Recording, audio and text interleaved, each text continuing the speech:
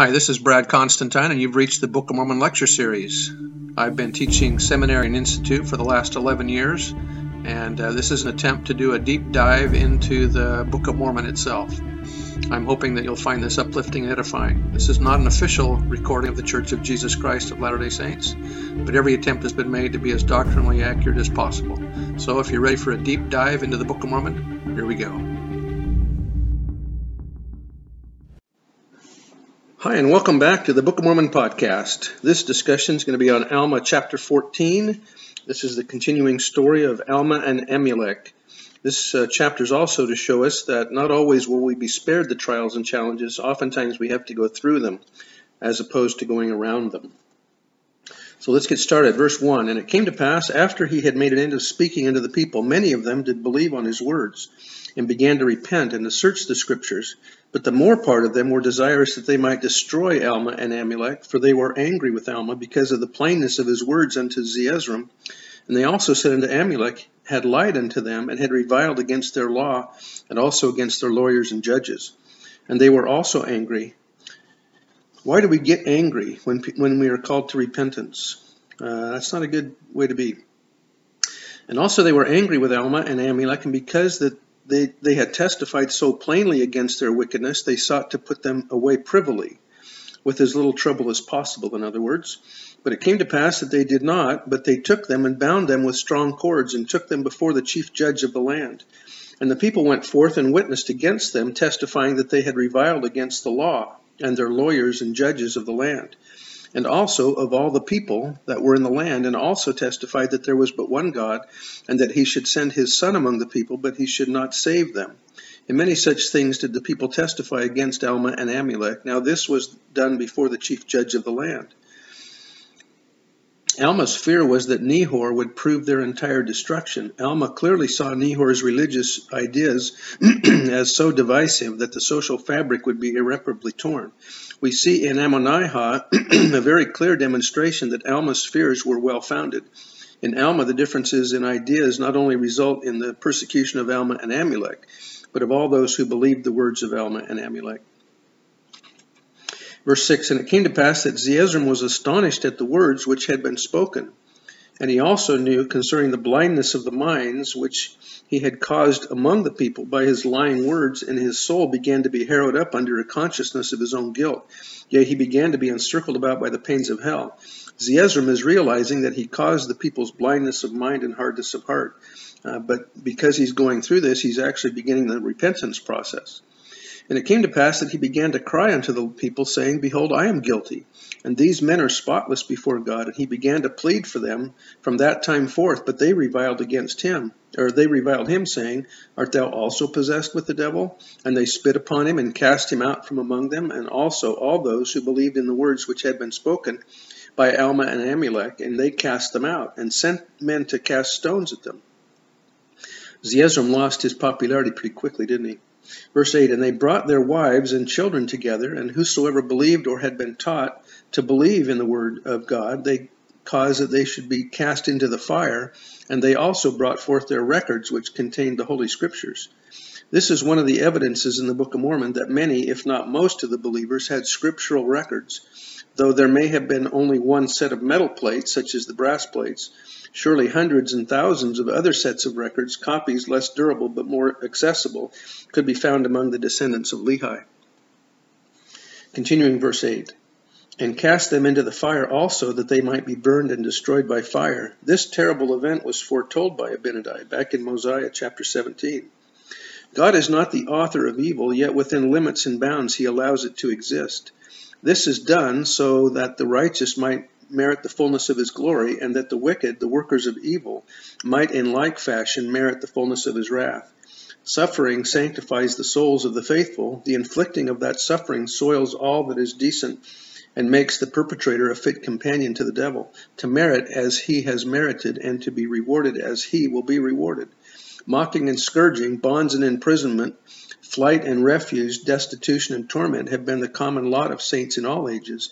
Yet that God who is not unmindful of the sparrow that falls has witnessed it all, he having provided some better things for them through their sufferings, for without sufferings they cannot be made perfect.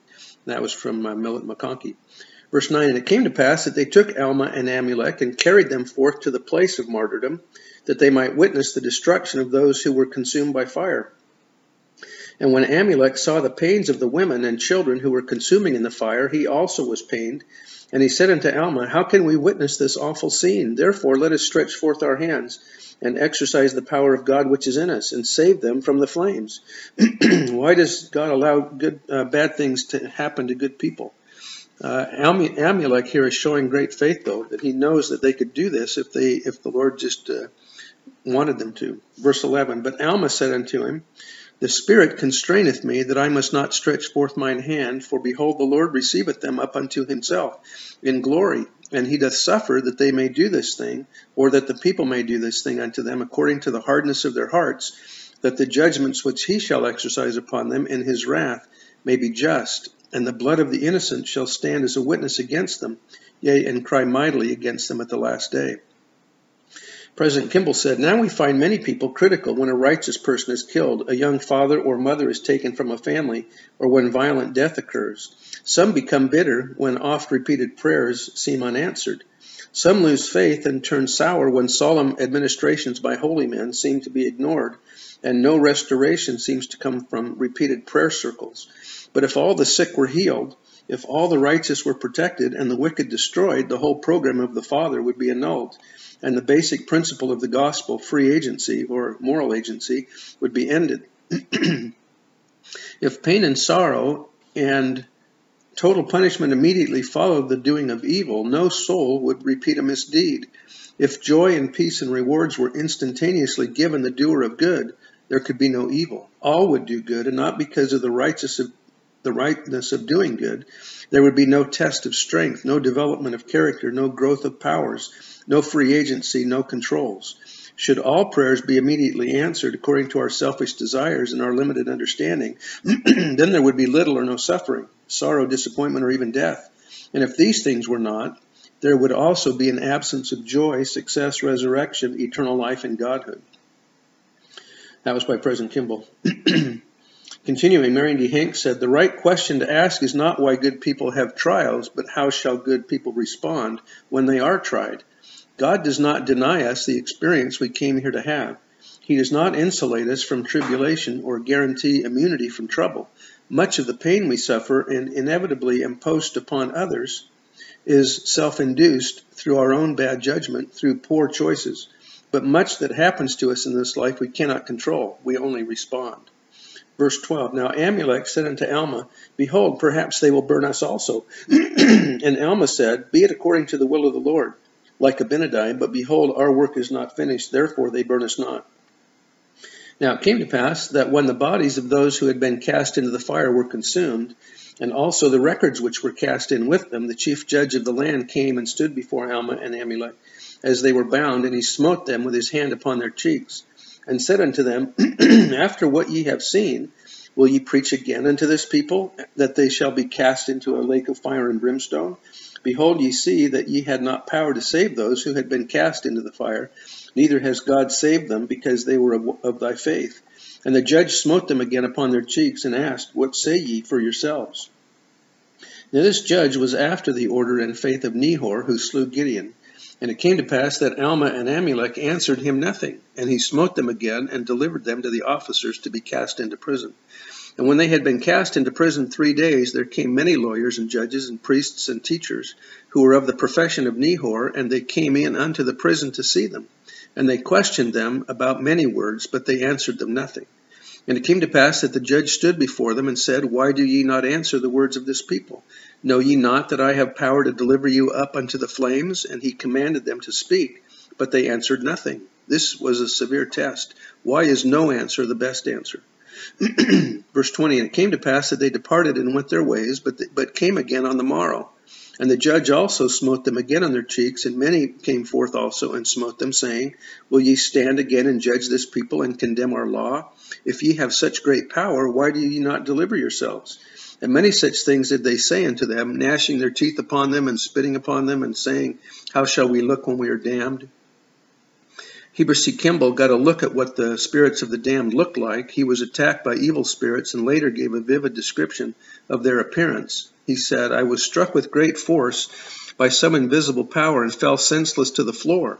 The first thing I recollected was being supported by Elders Hyde and Richards, who were praying for me. This was in England when the 12 apostles were sent to England on a mission.